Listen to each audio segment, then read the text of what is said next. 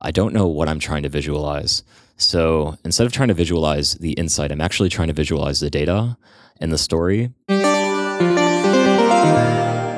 This episode is sponsored by Car2DB. Car2DB is an open, powerful, and intuitive platform for discovering and predicting the key facts underlying the massive location data in our world. With Car2DB, you can design and analyze beautiful and insightful maps. Check out incredible location intelligence projects and get started for free at car2db.com/gallery.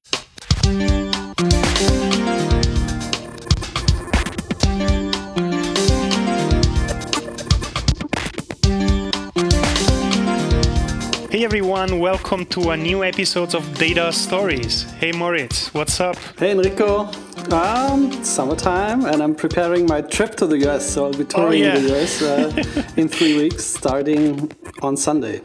So I'm excited, yeah. You are touring? Yeah. And you know this thing when you have a big presentation to give and then you really want to nail it and then you start rewriting old Flash-based web applications instead? Yep. Yeah, that's what I did this week, so good for me. Presentation should be fine too, yeah. I just had to redo the Twitter visualization I did the last few years at I.O. Yeah, I had to rebuild it. What can I do? So. Oh, yeah. So where are you going? You are going to I.O.? Minneapolis. Vancouver, San Francisco, and Boston. Nice. Nice. Yeah. How about you? What are you up to? Good. Enjoying summer a little bit. Still a lot of work to do, but it's fine. I'm done with teaching, which is good. I just have a brief update. I'm really happy about a recent project. I don't know if I've ever mentioned that on the podcast, but we are working with ProPublica and developing some software to help them look into millions of reviews from Yelp. And they just published their second article based on the analysis that they conducted with this tool. And I'm really excited. Some of the stuff that we do is actually useful, at least to some people within ProPublica. So they've been analyzing Yelp reviews to actually look into privacy issues and the fact that doctors sometimes reply to reviews, customer reviews, and disclose information that they are not allowed to disclose. So it's serious stuff. Very good. It's fun. Yeah. So you will put the article in the show notes, yeah? I will, of course. Absolutely, very nice. So I'll read it. So let's start with our new guest today. I'm really excited to have Matt Daniels on the show from Polygraph. Hey, Matt, how are you? I'm great. How are you? I'm good. So Matt is the main person behind Polygraph, and he publishes amazing how do you call that? I mean, interactive articles with visualizations and data analysis. Mostly a lot of them on music, and that's one of the reasons why I'm so excited, but also many other topics, including, gender biases and stuff like that. So, Matt, can you give us a little bit of an introduction about who you are, what you do, maybe even why you do it, and then we can move on to a couple of projects we want to talk about. Sure. Yeah, so I started coding pretty heavily about a year and a half ago, and before then I'd always published weird things on the internet. I always just had side projects on top of my full-time job, and around February of 2015, I stopped doing them as side projects and started doing them full time. So invested heavily in just learning how to code, and instead of just doing these small side projects, spending my waking hours just doing one project at a time, rather than dividing my time between a full time gig and hobbies, nights and weekends. And then, so I've been doing these side projects and publishing them on my personal site, essentially like mattdaniels.com. And then about 6 or 7 months ago, I started another site so that it could, grow bigger than myself and have a little bit more serendipity in terms of how the stories could be larger than the individual pieces and turn into just a broader idea. So I just registered a domain, Polygraph, and then have been making things ever since. So let me just ask you this. So this means that you started coding, 1 year ago or so? I did my first real JavaScript project roughly February of 2015. Yeah.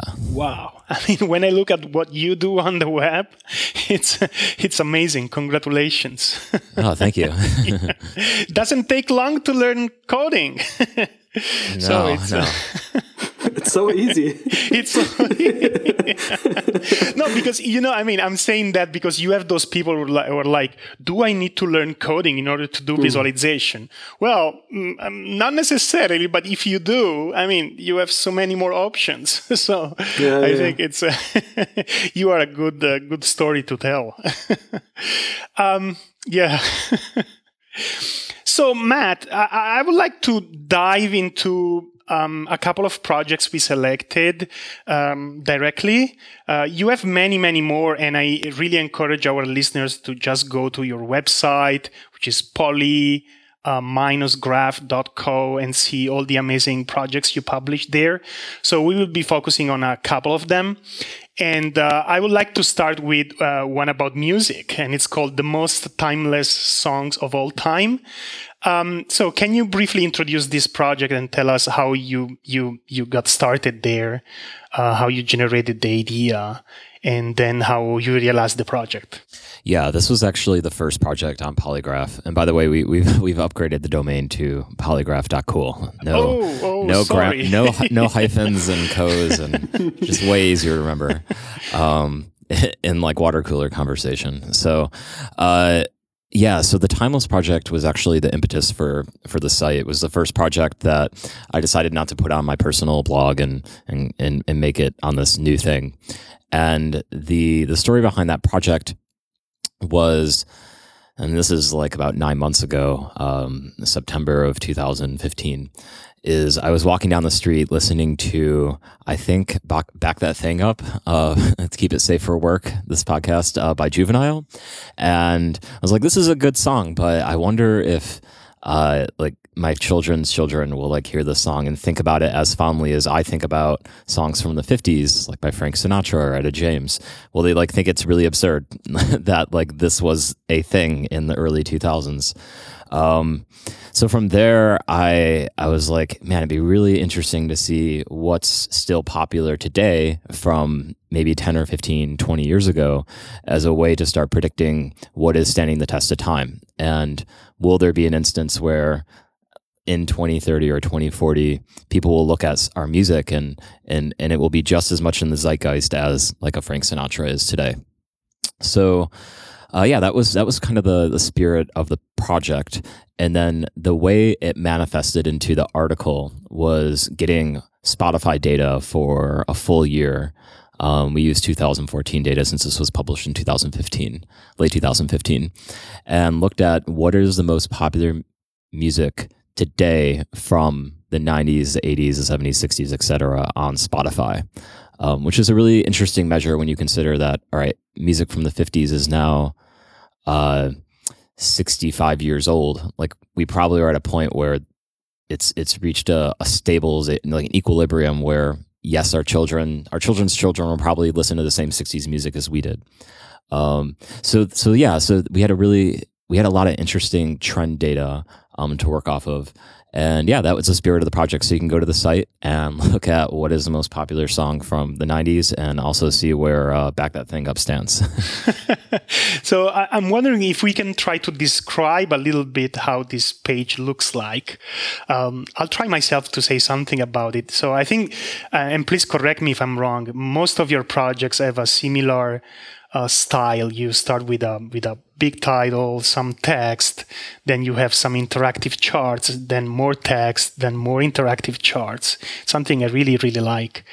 And you talk about the data analysis behind it, how you collect the data, and provide quite a few details. And then you do the analysis itself and describe what this means. So in this case, you have one chart where there are songs placed in a graph, and you can see how many songs from the 90s, right? It's called What's Remembered from the 90s. And you have each song represented by one one dot with the face of the main singer behind it. And you can see on the far right, there is Kurt Cobain with the most popular song ever. It's 50 million, more than 50 million plays. And and you have many others on the left. It's very interesting, and I think what I really like of the analysis that you made and how you comment on this is that you especially in this specific piece, you've been commenting on the idea that there is a difference between songs that are still popular today after many years, and now they scored back then in Billboard and similar charts, right? And not necessarily the most popular song back then are those that are still popular today. Yeah, that is. I think that's the most interesting part from a story perspective. Really ignoring like the visuals for a second is that there's definitely a tension between what's like past popularity not necessarily correlating highly with present day popularity. And the implication of that is you can take a Single Ladies by Beyonce or a Taylor Swift song and say, okay, that's so culturally pervasive. We can't imagine a world where your grandchildren would not know that song. But there are also plenty of examples from the 50s and 60s and 70s where you had effectively the single ladies of their day. The number one songs that were so pervasive and charted at number one for so long that you couldn't imagine a world where people in 2016 would not be listening to it. But there are actually plenty of examples. And then actually the inverse is also true. You have arguably like underground songs, kind of like a Lana Del Rey song from today, that surely is popular, but isn't Taylor Swift, Beyonce popular. And they have actually grown significantly in popularity over time, far outpacing their the popularity that they had when they were released. So a good example of this is Etta James's "At Last," which actually charted on Billboard. However, did not chart very well. And not in the top 10, just for like a week or so. Barely registered, and has for some reason or another slowly grown in popularity over time. And I think it's now like a popular wedding song. There's lots of reasons why it's played so often. I think it was played at one of the U.S. President Obama's. Maybe it was his inauguration. Either way, it's used very often. It's in a lot of soundtracks and a lot of samples. We could argue about why it's popular today, but regardless, it has gotten more popular. So those are the types of interesting trends to find in the charts. And because they're coded, you can look for the songs and look for the trends and see things that I would have never been able to see on my own. And you use the Spotify API for that, for the current plays, right? Is that an API that gives you a lot of access to like the low-level data, or did you have to do a lot of tricks to extract the relevant information? How is it working with that data source? Spotify only releases lifetime plays for the top 10 songs for each artist. So this was done via a private data dump from one of their data partners who is now owned by different companies. So they kind of severed ties. However, I had access to the data via them, and then once the project was finished, we had to go to Spotify and say, "Hey, we made this thing. Okay. Are you with your data? Yeah. Are you cool with us publishing on the internet?" And they could be like, "Absolutely not. No. Shut it down," or they would be like, "This is great." So they fortunately said, "This is great." And we went public with it. So I mean, in the end, it's a great advertisement for them. So I think they should have paid you some money. I know, right? Yeah. But it's at okay. least, you get to use the data, so that's already good. Yeah. But you're saying the top 10 songs per artist are available nevertheless, so you could do something similar, but a bit more like not as complete. Yeah.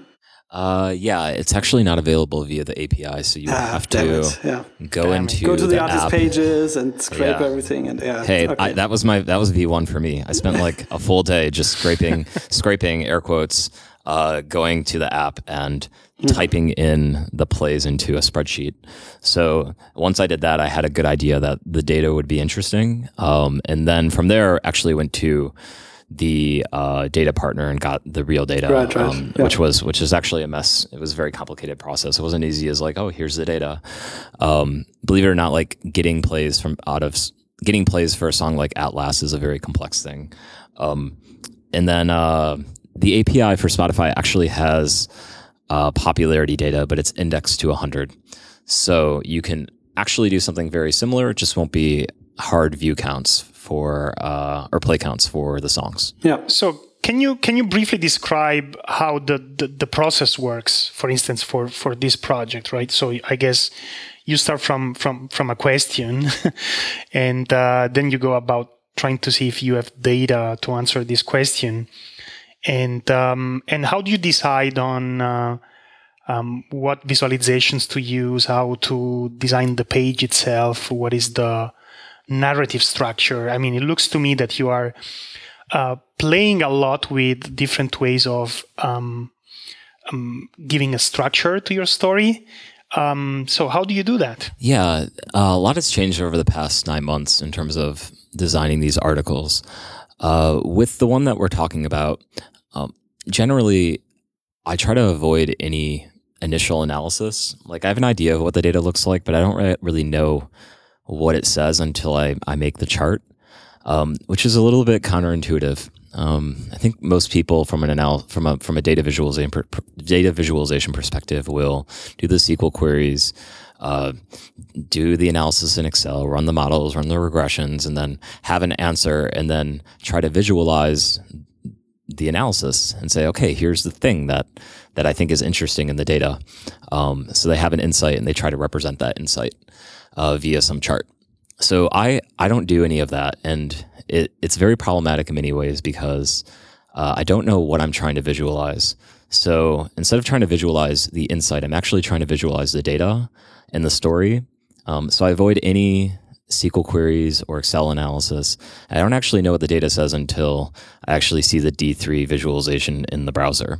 So for example, if I wanted to visualize the top 90 songs, this chart specifically was very weird, but I didn't know what would be number one. I mean, I had an idea. I peeked, but I didn't know what would be number 2 and number 3 until the chart was made. Yeah.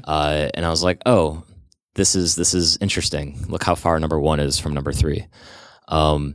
Or I would make the chart and it would be like maybe a boring table, and I'd be like, oh, here's what's number 1, number 3, but it's really not that.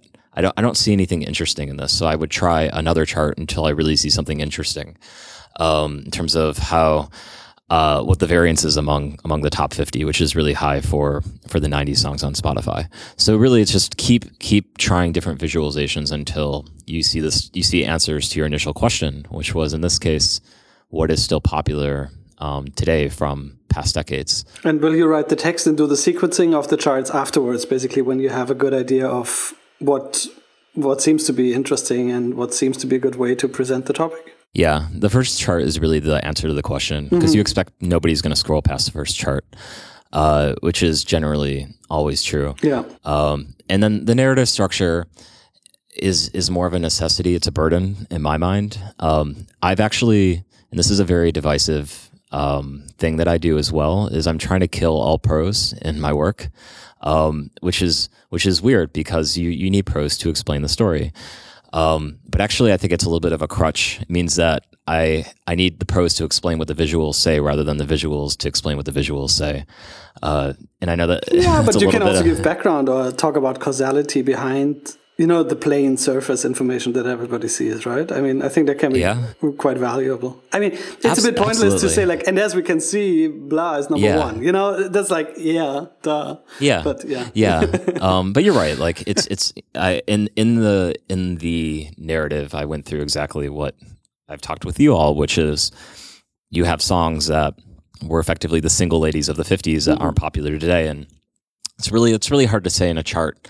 And really easy to say in prose. However, I am trying to get to a point where I can carry the story with just visuals and as little sentences as possible.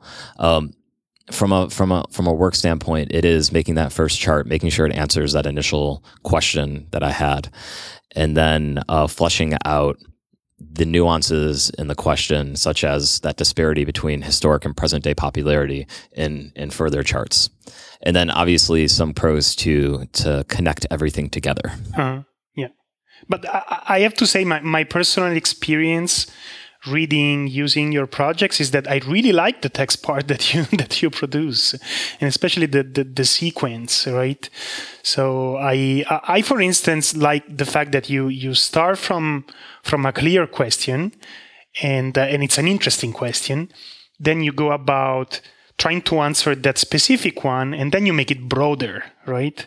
And another thing I like is that you first try to list the facts, what you can read out of the chart, but towards the end of your article, you kind of try to generate hypotheses about what phenomenon is behind, or what causality exists behind the facts that you extracted out of data. I don't know if you do this on purpose or just you happen to do it this way, but I found it really, really interesting. So for instance, just to give you an example, in the same piece we are talking about the timeless songs, I think towards the end of your article, you talk about why does this happen, right? And you come up with hypotheses about why does this happen, that some songs are popular when they are published, but still they are no longer popular after 10 or 20 years. And yeah, I found this really interesting. Yeah, that is definitely an instance where I was really happy with the result. Yeah. And I think we're going to talk about another project where I did the exact opposite. Yeah, so yeah. I think there's definitely benefits of reflecting on the visualization and adding the expert's opinion on what the charts say. And there's and which we'll talk about soon, a big benefit of on purpose not doing that, and what that can elicit from the readers and the internet in terms of how they respond to the project. Yeah. And another aspect, I just want to briefly mention that too. You seem to make the charts sometimes. So the first chart typically is the one that tries to answer the narrow question that you started with, but then as you progress, you give more freedom to the reader to explore some aspects on his own, right? Which is also interesting. I think this has been called in the past something like the martini glass structure. So I guide you through some data facts, and as soon as you know enough about it, then you are ready to kind of like explore it on your own a little bit. Yes, absolutely. That is a thing I've done on every project, which is not starting with the whole data set. If I were to start off with a chart that is just purely about the present day popularity of older music, and I think the whole data set was tens of thousands of songs, it'd just be an overwhelming visualization. People would walk into it and say, this is too complex. I don't know what it says. So I purposefully narrowed the data set just to the 90s, and I've done this on almost every project, just to get to it's almost like a amuse-bouche for the article of like, okay, I'm picking up what you're putting down. This is an article about whether No Diggity is still popular today relative to Smells Like Teen Spirit, and that I think builds the mental model to then go look at 50,000 songs as play counts by year, and then also their historic Billboard data, which is again, like we're talking about hundreds of thousands of data points. But once they have that mental model built with that small chart, it's a lot easier to process. So you're absolutely right. That is like a visual trick I've tried to employ on almost all the articles. Yeah, and this framing, like starting with the right question, or like what is the entry point to the whole thing, can totally make or break these sort of complex projects. This is a good time to talk about our sponsor this week. This episode of Data Stories is sponsored by Car2DB. Car2DB is an open, powerful, and intuitive platform for discovering and predicting the key facts underlying the massive location data in our world. And recently they announced to partner with Mapzen to provide location data services, which you can use either inside Car2DB or even license to use in your application. They provide custom base maps, which are customized raster and vector maps supported with worldwide coverage.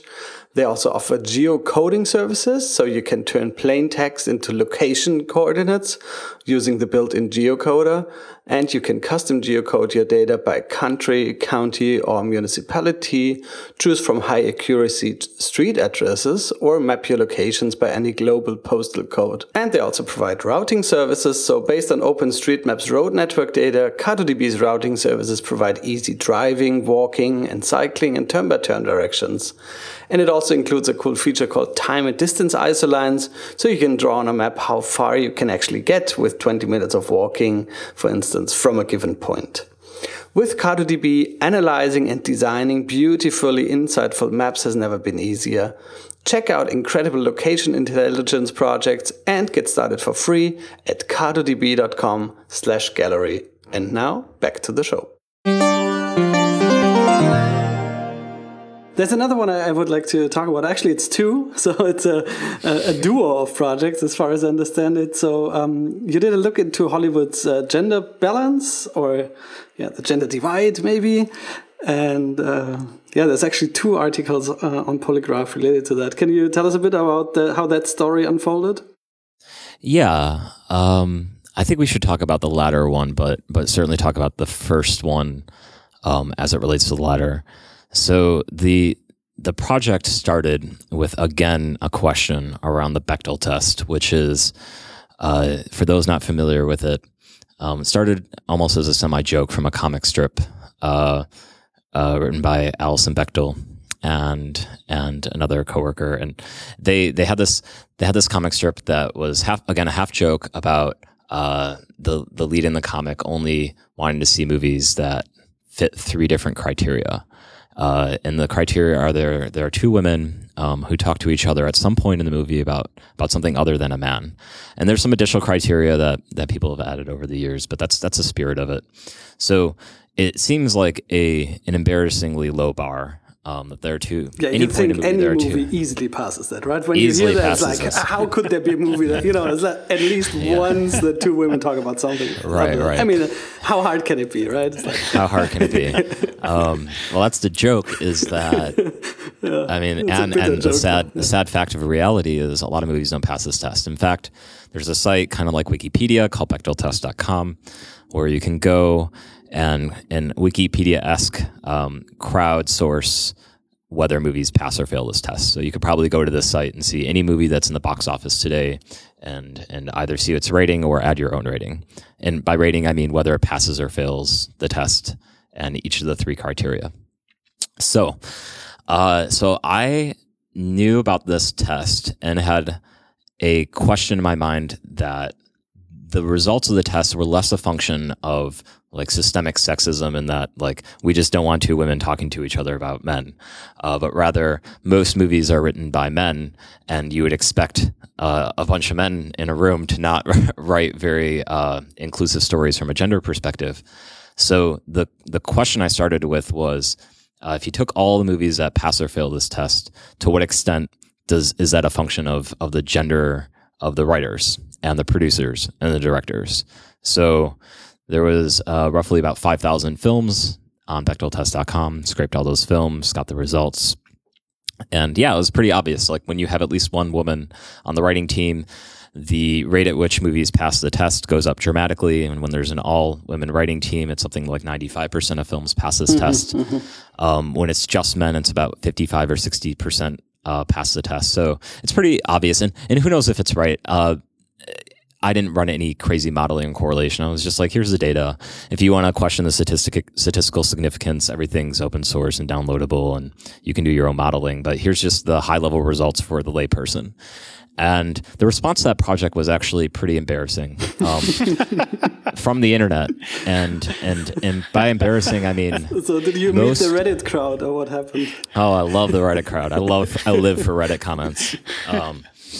Yeah, it was pretty terrible. I don't want to go into depth about exactly what was said, but most people... the reason why the Bechdel test exists in many ways is because there is a almost like undercurrent of what is perceived to be poor gender inclusivity in film. However, people perceive that there's reasons for that, such as, all right, we have a lot of war movies and historic movies. Like, are you going to cast all women in Saving Private Ryan?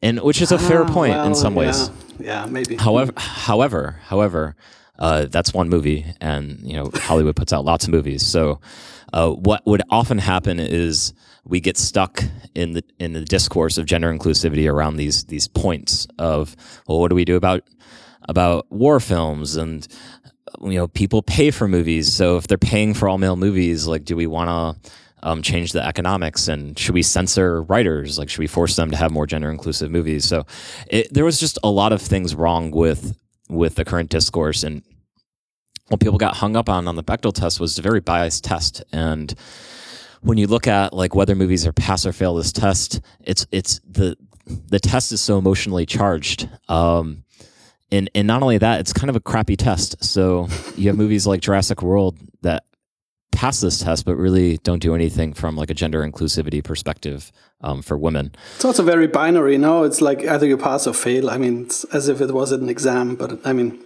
yeah. So again, I had a lot of poor response from the internet on this project, even though I think it did pretty well traffic wise. And the traffic was mostly the echo chamber of people who already were complaining about gender inclusivity. So in terms of improving the discourse on the internet around this topic, it really didn't do anything. So just had more outrage on both sides and a lot of traffic to your site, right? Yeah. So that's what you do, I see. I'm not trying to do clickbait. I think the story was like, can we improve the discourse around this topic? Yeah. In the same way, very lightly, we did that with the Timeless Music Project of, can you improve the discourse of why music stands the test of time? Like, why do some tracks get lost in time and some get only more popular? Yeah, and there's so much anecdotal info about this. Everybody comes up with one example or 5 examples, and I think it's super interesting to look at 5,000 and see how it plays out. And I think this is what you do, right? Yeah. So the sequel to the Bechdel test project was almost a revenge project. I was so angry about the Bechdel test project. It's like, this time I'm gonna do it right. Yeah, seriously, that is exactly what happened.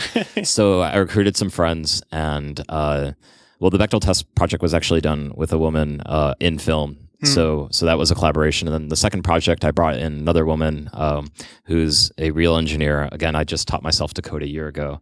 And she helped out getting the data for the Revenge project, which was to kill the Bechdel test as this measure for gender inclusivity and actually get better data, which we decided would be just looking at raw dialogue by gender. So instead of saying, okay, we're going to have this imaginary test that Alison Bechdel used as a half joke in a comic strip 40 years ago, we're going to have another way to quantify gender inclusivity using just the percent of dialogue from screenplays that are men versus women.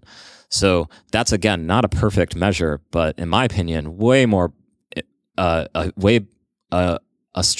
improvement over the Bechdel test for all the reasons already discussed. So that was the second project, and the one I really want to talk about, which is film dialogue broken down by gender and age. And that project came out in April, and it did really well. And I think is also directionally more of the type of work that I'm hoping to do in the near future. So what did you find? Now everybody wants to know, of course. Yeah. So I encourage everyone to go look, which is polygraph.cool/films. And the spirit of, I think, the article is just to show the data. And a lot of people emailed me and said, well, why didn't you publish a result of, okay, you have, I don't even know what the number is, like 70% male, 30% female. I purposely didn't do that. It is a visual of 2,000 films, essentially a histogram of 2,000 films, shaded and plotted by the percent of male dialogue versus women. And what you see is basically the balance very, very much weighted towards the male side. And you can actually look at the films. So there's no abstractions. There's no overall percent. It is hover over Jurassic World and actually see the number. And also the character breakdown and as much detailed data as we could get. So this was a very, very complex project. And you can compare by genre. You even looked at the actors' ages, which I found super interesting. Like, is there a difference, how old the different roles are? Spoiler, women are much younger in films. And so this is all very interesting. Yeah. I wanted to shut down the anecdotal, well, what about war films comments? Because, which are valid, again. Yeah. But it just like, it was totally anecdotal. Like, I would be like, well, yeah, that's fair, but most movies aren't war films. So the point was to get quantify and visualize all the data down to number of lines for Chris Evans in Jurassic World. I think that's the actor. So we're getting as detailed as possible. So if people want to say, well, what about X? You can go look at that data without knowing how to code and downloading all the data from GitHub. Like, every visual is to support any form of exploration that you have in your mind, down to like evolution of the data by decade, down to just Disney movies. So the purpose of this project was really to almost build a terminal or a console or a dashboard for this data that otherwise would be stuck in kind of these abstractions that you typically see in academic studies around gender inclusivity. Yeah, I think that's an aspect that I really like. I think here you found very nice balance between making the data accessible, right? But at the same time, not trying to impose any specific outcome or even hypothesis, right? I really like, I cut this sentence from your text. You write, we didn't set out trying to prove anything, but rather compile real data. We framed it as a census rather than a study. And I really like that. Maybe you can comment a little bit more on this kind of mindset. Well, Reddit got really angry about that as well. They were like, how can you publish? Now he's trying to sneak out of his responsibility. Yeah, look at that. I mean, it's a fine line, right? Because, I don't know. I find that this is a big struggle for people like you. Spend a lot of time trying to analyze data and make the result of this analysis digestible by people, right? And at the same time, trying to find the right balance between not imposing your own view, but not making the whole thing too hard to understand that you have to start from scratch, right? If this project was to prove whether Hollywood is gender inclusive, it would go nowhere. Yeah, because exactly. Yeah. If that's the hypothesis, anyone going into this with any bias is going to be like, well, this is total bullshit for X, Y, and Z reasons. You can always take that apart. Yeah. Yeah. That's the thing. I mean, you analyze pop culture with numbers, right? And I think is always interesting, and there's always super much to be learned, but it's pretty much impossible, I think, to prove anything cultural, like just with numbers. There's always like a shortcoming in, you could also have measured this, or you're not taking into account that, or, you can just show, one perspective. I think that's clear. Yeah, which is why you can't prove anything. So someone said, well, you haven't some proved... data is better than no data, right? Yeah, someone had written a 3,000 word comment on Reddit that was picking apart everything, and then the response to this comment was so beautiful. It was like, this is like death by 1,000 nitpicks, or this is a well-written response that ignores the overwhelmingly, glaringly obvious point in the data, which is fine. But again, like, my point wasn't to prove anything. It was that the only data we had around gender inclusivity was anecdotal and the Bechdel test, which is a pretty sad state when we're talking about this in in so many forms of culture around the Oscars are so white in America, and the Gina Davis Institute, which is constantly trying to promote more women in director roles. So again, the point of this project was essentially me acting as a census, as a data gathering instrument, and for that purpose, I tried to avoid any modeling and just present the data. Yeah. But I have to say, I think here you're doing something really important, because, I mean, when you think about who are the figures out there who are proposing ideas based on data traditionally, right? On the one hand, you have scientists. On the other hand, you have people like journalists and politicians, right? And all of them, one way or another, have some kind of agenda, or at least an hypothesis to prove, right? or an intent to persuade you about something. And you're kind of like moving away from that here and still make the data and the ideas behind this data accessible. And I find this format really, really interesting. That was one of the top comments from the internet was, what is your agenda on this? You have no agenda, I guess, right? Well, yeah. I mean, I had an agenda of like, get the data. Yeah, but exactly. my agenda wasn't to like overhaul Hollywood. My agenda was, we're sitting around having anecdotal discussions about a thing that is easily quantifiable, and just no one wanted to quantify it. And there's a reason why no one wanted to quantify it, because it just takes a lot of effort. And we can go into the technical side of this, but we spent 6 weeks just gathering data. Yeah. And that was a labor of love, but also a very stressful experience, because as you can imagine, screenplays are one of the is getting dialogue from screenplays is not a structured data set at all. So that was a fun experience, but also one that I felt was really just needed and to improve and move forward the discussion that we were having around this topic. Yeah, I think that's so. Great. Maybe you can briefly explain how you did, because the data collection and analysis here looks like a daunting task. Like, how did you collect this data and make sure that it had some okay quality at least? Yeah. I mean, I have my own personal bar. This is not peer reviewed. This didn't go through the New York Times editor. And honestly, this project probably would have gotten shut down if it gone through all those channels. But I think my bar is pretty high in terms of quality. So that's what we worked with. Is like, would I accept these results if I saw them on the internet? And I wrote a whole FAQ about like what's wrong with the data. Which we can talk a little bit about now. But in terms of gathering the data, the engineer I was working with, like, basically was like, you can't do this. This is too complicated. So I had... That was my first impression too. Like, they can't have gone through all the script. I mean, there must be like something else. And there's definitely errors. I mean, there's always errors. There's more errors in my analysis, or just methodologically, we're using screenplays, which already means there's going to be issues with how accurate that represents the film, which is obviously a product of the screenplay. So that alone means there's tons of errors. But if you accept that generally there isn't a consistent shift from the screenplay to the film, we still have directionally accurate data. But anyway, we chose to go with screenplays. There's other ways to go about this. You could use on-screen dialogue, which means you'd have to watch the film and then categorize who's talking and how long they're talking, and that's an option, but we chose to use screenplays. And the idea was, could you break down the screenplays by character? And then you would have to, once you had that, so we have the lead character has 8,000 of the 12,000 words uttered in the screenplay. And then from there, we have to figure out, well, what gender is this lead character?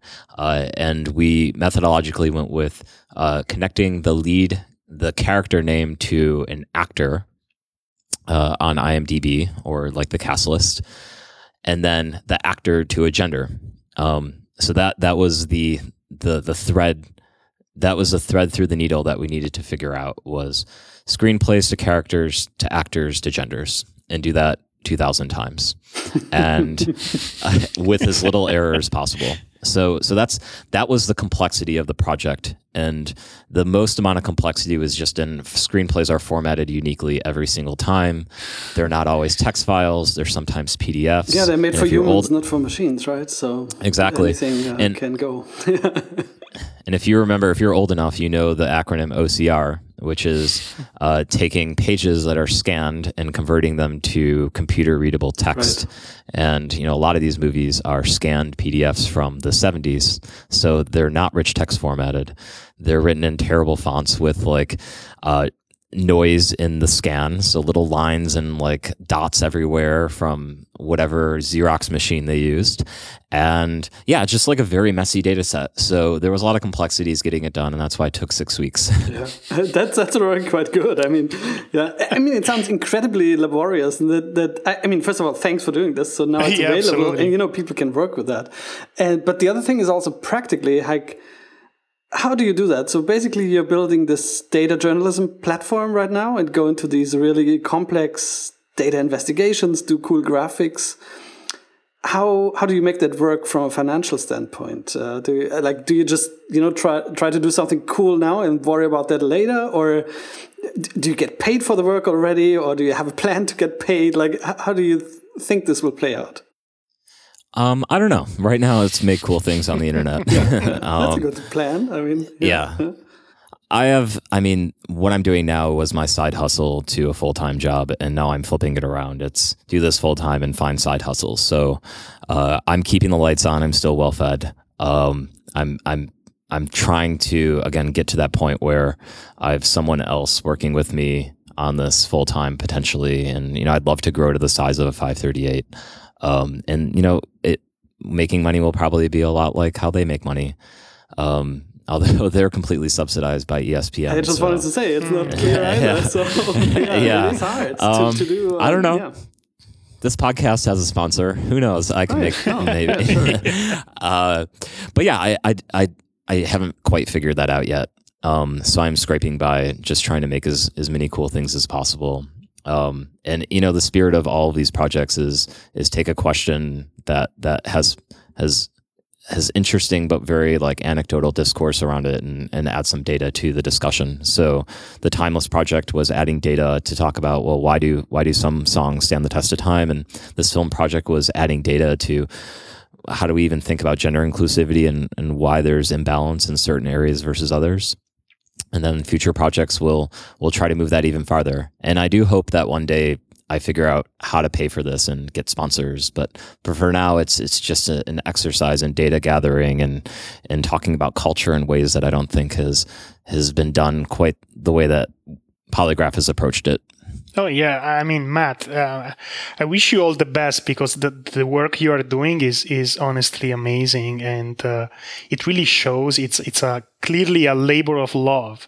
Every single detail in your work is just shows how much effort there is behind that, and how much care. You can see how deeply you care about everything. It goes from the data analysis, data collection, the visuals, the narrative. Everything is fantastic. Congratulations. Thank you. Seriously, maybe I don't say that lightly. I'm really impressed by your work. It's fun and it's inspiring at the same time. Yeah, I'm trying to, the next projects I think I'm even more excited about. I've done a lot of music projects, and I'm slowly inching away from doing more serious topics that again have the same spirit of adding a little bit more definition and data around something that's pretty amorphous in culture. So thank you. And it's only going to get better, hopefully. I'm getting better at coding every day, so that's good. Yeah, we can't wait to see your next projects. Let us know when they come out. Yeah, absolutely. Yeah. Well, a teaser, the next one is going to be on slavery in the U.S., which is the most, that's, I'm moving from like... no diggity in 90s music. It's a logical progression, exactly. A logical progression, yeah. But it's honestly, I think, a good challenge, because I'm taking a topic that has very little intrinsic interest publicly and trying to make it something that people will really lean into. So I'm taking it as a challenge of, can I apply what I've done to music and film and a couple other topics, mostly pop culture related, to something that is very nerdy, more nerdy than the things I've done in the past. So it's a good experiment, and I think it'll be pretty worthwhile. Yeah. I think yesterday, sifting through your website, I found a Trello board somewhere where you are annotating, keeping track of ideas. And I was like, oh, yes, do this. Oh, this as well. Yeah, please do it. So if there is anyone who aspires to work with you, what should this person do? Oh, like from a collaboration perspective? Yeah. I mean, it's a very depressing state right now because I can only move as fast as I can work. And I've been very, very aggressively trying to find ways to move faster, involving more people. So I absolutely encourage anyone to reach out to me at matt@polygraph.cool from an email perspective.